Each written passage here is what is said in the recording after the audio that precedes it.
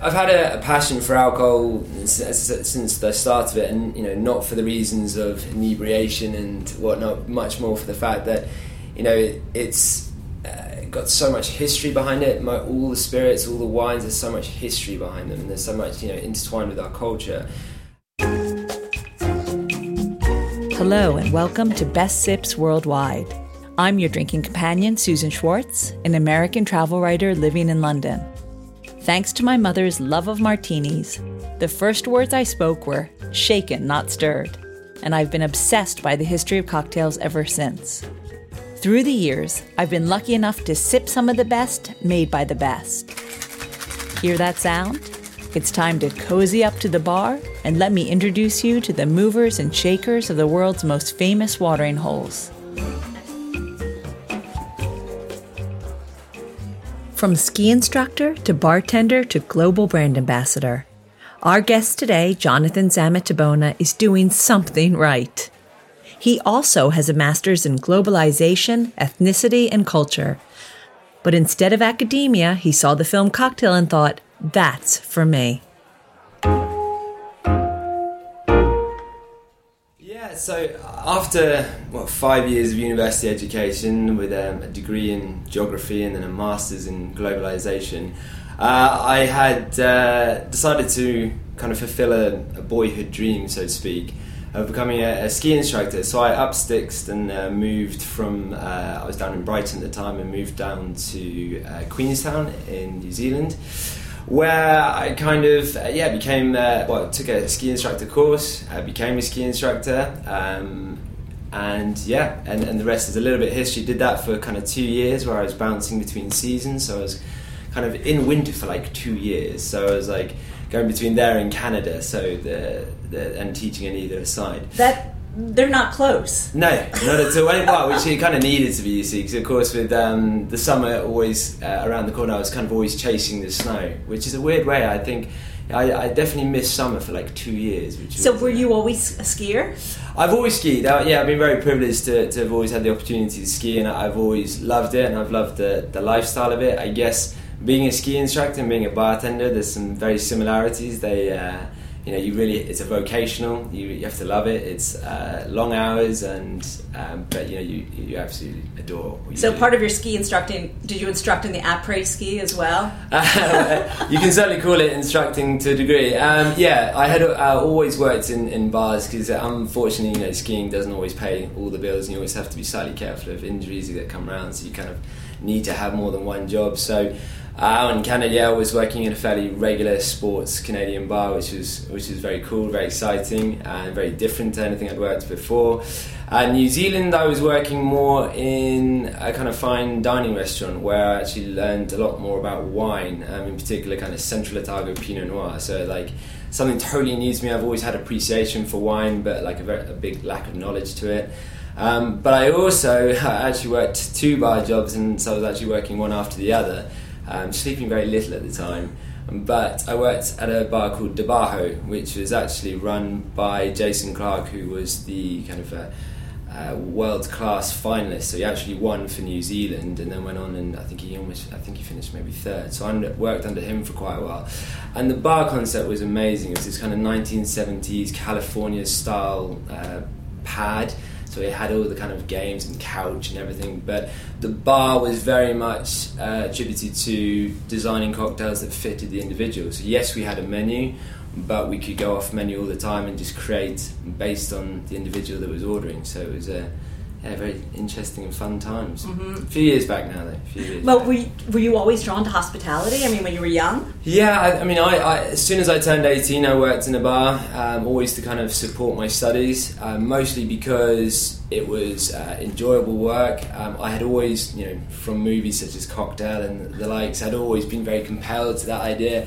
And actually, service as a whole, I get a huge kick out from the industry because it's long hours, it's not always as well paid, but it's hugely enjoyable to kind of spend your time. And that was even in the day where to be a bartender was kind of less than it is today in terms of what you needed to know, whereas today's bartending, the knowledge that these guys have is just truly remarkable. So it's not, the professionalism of the industry has gone sky high in the last kind of 15 years since I first jumped on the stick. Absolutely. But now you studied something completely different at university though, right? That's correct, yes. I ended up doing geography with environmental studies and development studies. It was kind of I often get told it's a bit of a colouring in degree, which is fair enough, I guess, although I was much more on the human geography side rather than the physical geography side. But I seem to get asked what the capital of any country is all the time, and surprisingly I don't know them all that well. But you know what, it was a great degree. It took me to travel, so my second year I ended up being in Vietnam doing a geography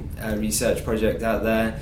Absolutely, seen and experienced a lot with the degree, and then that transpired into a master's as well in terms of globalization, ethnicity and culture, which was again kind of a building block, very much like an academic thing. It didn't for me necessarily have a big future career path from it. It was just something that I really enjoyed and was fortunate enough to be able to sustain through working throughout the time. Did you ever think this is something that I might work in, or was it always bars, hospitality? You know what, it was food? always just purely academic interest, to be honest with you. It was, I love humans, that's the biggest thing, and I guess working in hospitality, that's a big part of it, is I get to meet, and I've met some of the most incredible people on either sides of the stick, and I guess my degrees very much were like that, so I understood about why people kind of migrated, and movements and historical elements to it, and modern day geography movements. So yeah, I think I probably didn't really ever see myself as a future geographer as a profession, but it certainly kind of reflected my love for, Is that why you migrated so far to New Zealand? Because there's certainly a lot of ski resorts in Europe. There are indeed. I think for me, I moved to New Zealand for a range of reasons. It's a beautiful place I've never been to. It is as far as you can get from where I am, not for any reason. I mean, I love this country, but I just wanted a new challenge. I don't have the affinity for languages that my brothers do, so they speak pretty good English down in New Zealand, so that was definitely a factor. And yeah, I kind of went with the times. I never knew what I didn't have a plan. I just moved to New Zealand to see what would happen, and then I got taken on this journey for 2 and a bit years, and then kind of returned back to London. And what brought you back? I think I had got what I wanted to from New Zealand. I met some most amazing people that are still my friends today, that I still see from time to time. But for me, home is home. Like, family is here. Friends that I've kind of grown up with. I'm very fortunate to have the same friends I've known since I was 12 up until the university years as well. So for me, it was, I never had a gap year, so I guess it was my gap year, but doing different things, doing it differently, and following the kind of ski path. And also I felt that, bouncing between seasons, kind of from New Zealand to Canada, was always difficult to sustain, like, relationships, and, even with friends and girlfriends, it was always quite a difficult challenge. But I had a most amazing time, but I guess I was, 28 when I came back, and it was probably that time to come and settle down for a little bit. When you were working with Jason Clarke, I guess how I should say this is that, did you feel that when you got back to London, you wanted to work in the same way that he did, or the same places, the same kind of venues, the same kind of bars? Well, I actually came back to London and kind of left the bar scene a little bit. I worked on the kind of trade side of things. I worked for a publication called Imbibe, which is the UK's leading on-trade publication, in utilising my experiences from the bar side and working with brands and how to communicate their messages. So Jason is he's in the elite of bartenders, and whilst I might have aspirations of ever being to his calibre, for me, I was kind of finding my own journey, I guess. So it was also then the hours. I think there's only so long one can sustain the hours of working, and I had worked a lot in New Zealand, from doing a ski instructor shift during the day, working in a fine dining restaurant to midnight, and then working from midnight till 4 a.m.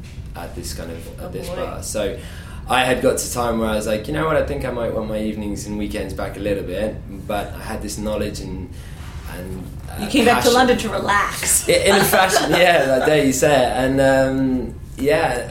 but still working for this title, I had the opportunity of meeting some of London's finest, and even at that time, the moment I stepped away from the stick, like the skill sets kind of carried on further and further, and I kind of got further and further left behind, in a really nice way, because I have such admiration for today's bartending that it would take me quite a while to probably catch up to even close to the basic needs that are required to work on at the top bars. But I guess working at the Imbibe magazine, you must have been around it all the time. Look, I got to meet a lot of the brands. I got to see how that world operates. I still got to meet a lot of the bartenders because, again, the title was targeted towards the bartenders, so I got to still meet with them and host competitions, working with the brands. So in that capacity, I still was very much in the scene. I hadn't walked away completely. I just had put on a new hat, so to speak. Now, is that where you kind of fell in love with gin? I've had a passion for alcohol since the start of it, and not for the reasons of inebriation and whatnot, much more for the fact that it's got so much history behind it. All the spirits, all the wines, there's so much history behind them, and there's so much intertwined with our culture, and also the fact that ultimately they retain. Alcohol is principally about retaining flavour, and something that soft drinks can never even rival without the additions of huge amounts of sugar. So the alcohol world fascinates me, and there's so much to know. In terms of gin then, I've always been a big gin fan. It has enough going on to it that I could really get my teeth into it and understand. Whereas again, you start to go into the world of whiskey, and again, the knowledge that's required behind that. But I have an enthusiasm for all alcohols, but I guess kind of gin was my calling, I guess, down that line. Mm-hmm. And so the transition from Imbibe to being global brand ambassador for Langley's? Yeah, so I had worked for Imbibe for 2 years and had met a lot of people, and when the time had come to move on to my next adventure, so to speak, I always like to call them adventures, and the opportunity arose to come and interview for this new brand that was coming to the market called Langley's Gin. So I met the brand founders, Mark Dawkins and Mark Crump, and I have to say at this time I was a little apprehensive because I knew my next step always had to be one that had some sort of future security in. And even there's coming up to 4 years to the day, gin was pretty busy back then. The hundreds of brands that have come since Langley's is remarkable, but even back in that, I was like, are we late to this party? The gin movement is already big, we're going to get in. But a lot of things kind of really attracted to me Langley's. First and foremost for the two owners themselves, Mark and Mark, easy to remember the names, but their knowledge in the sector was huge. They both came with a wealth of experience working for some of the real big players, and both from two different skill sets. One was a very financial side and one was a marketing and sales guy, so they kind of made a very good relationship in that fact. And then the product itself, I have to say, the moment I tried it really caught my eye and taste buds, and knew that this was something that we could really grow together. And for me it was about growing something from the start, and so joining that, so my ambassadorial role had a very much sales role to it as well, so it was very much aligned in terms of growing the brand distributionally, so kind of going out to all the bars in London and further afield to introduce it, and then also ambassadoring the brand when it came, first and foremost in the UK, where I kind of hosted masterclasses and gin trainings, both consumer and on-trade friendly, and then as the brand has grown in export as well, to kind of fulfill the role of a global ambassador as well, so going out and talking the good things of gin and Langley's. We've always presented to discuss and train about gin itself, and then where Langley's fits into that. It's not just a big brand plug, it's about the category itself. It excites me so much, and I think there's a lot of love between a lot of the gin brands. It's not this big competition, like an aggressive competition. Yes, there's a natural competition, but there is a real enthusiasm for what everyone is doing, and how each gin brand differs and can give something different. That's really good to hear. So, yeah, it is. Now let's back up a little about Langley's number 8. So the two Marks came together, and they wanted to create a brand, a gin brand. How did they even start? if one was from a financial world and one was from a marketing world. You know, Mark has a great story about how he had this vision of creating a brand that was basically a quintessential perfect London Dry, but set in like a modern day setting, like for the modern day consumer, modern day palate. Because again, for me and you know, Mark would echo these statements, and that gin was perceived back in the day as a bit of an old-fashioned spirit. There wasn't much going on with it. You're talking 15 odd years ago. And then has since become much more exciting. And therefore the vision behind Langley's was to really create a gin brand that was a salute to everything that a real classic London Dry was, but really reaching that kind of modern day palate. It's funny you say that, because literally last night 2 friends of mine said, oh yes, my nana used to drink gin and tonic, and now it's everywhere. Yeah. And you know, that's where we first started. I mean, we didn't want to drink it really. We were drinking vodka because our nanas were drinking the gin and tonic. You know, and now that has completely changed. It has, and I think the palate has changed a lot, because I felt, you know, I was of the generation that when I started drinking legally, of course, it was all about the sugar. You know, we had the kind of vodka and Coke, vodka Red Bull, vodka, and then it was also the RTDs, the kind of Smirnoff Ice, the Hooch, you know, these kind of alcohol pops. It was all about the sweetness and kind of the end result of alcohol as opposed to actually enjoying it. Whereas, I mean, a lot of, you know, when I'm hosting a lot of masterclasses, say for universities, they're drinking a lot more gin and tonic and having a much more knowledge about what they're drinking and spending their money on.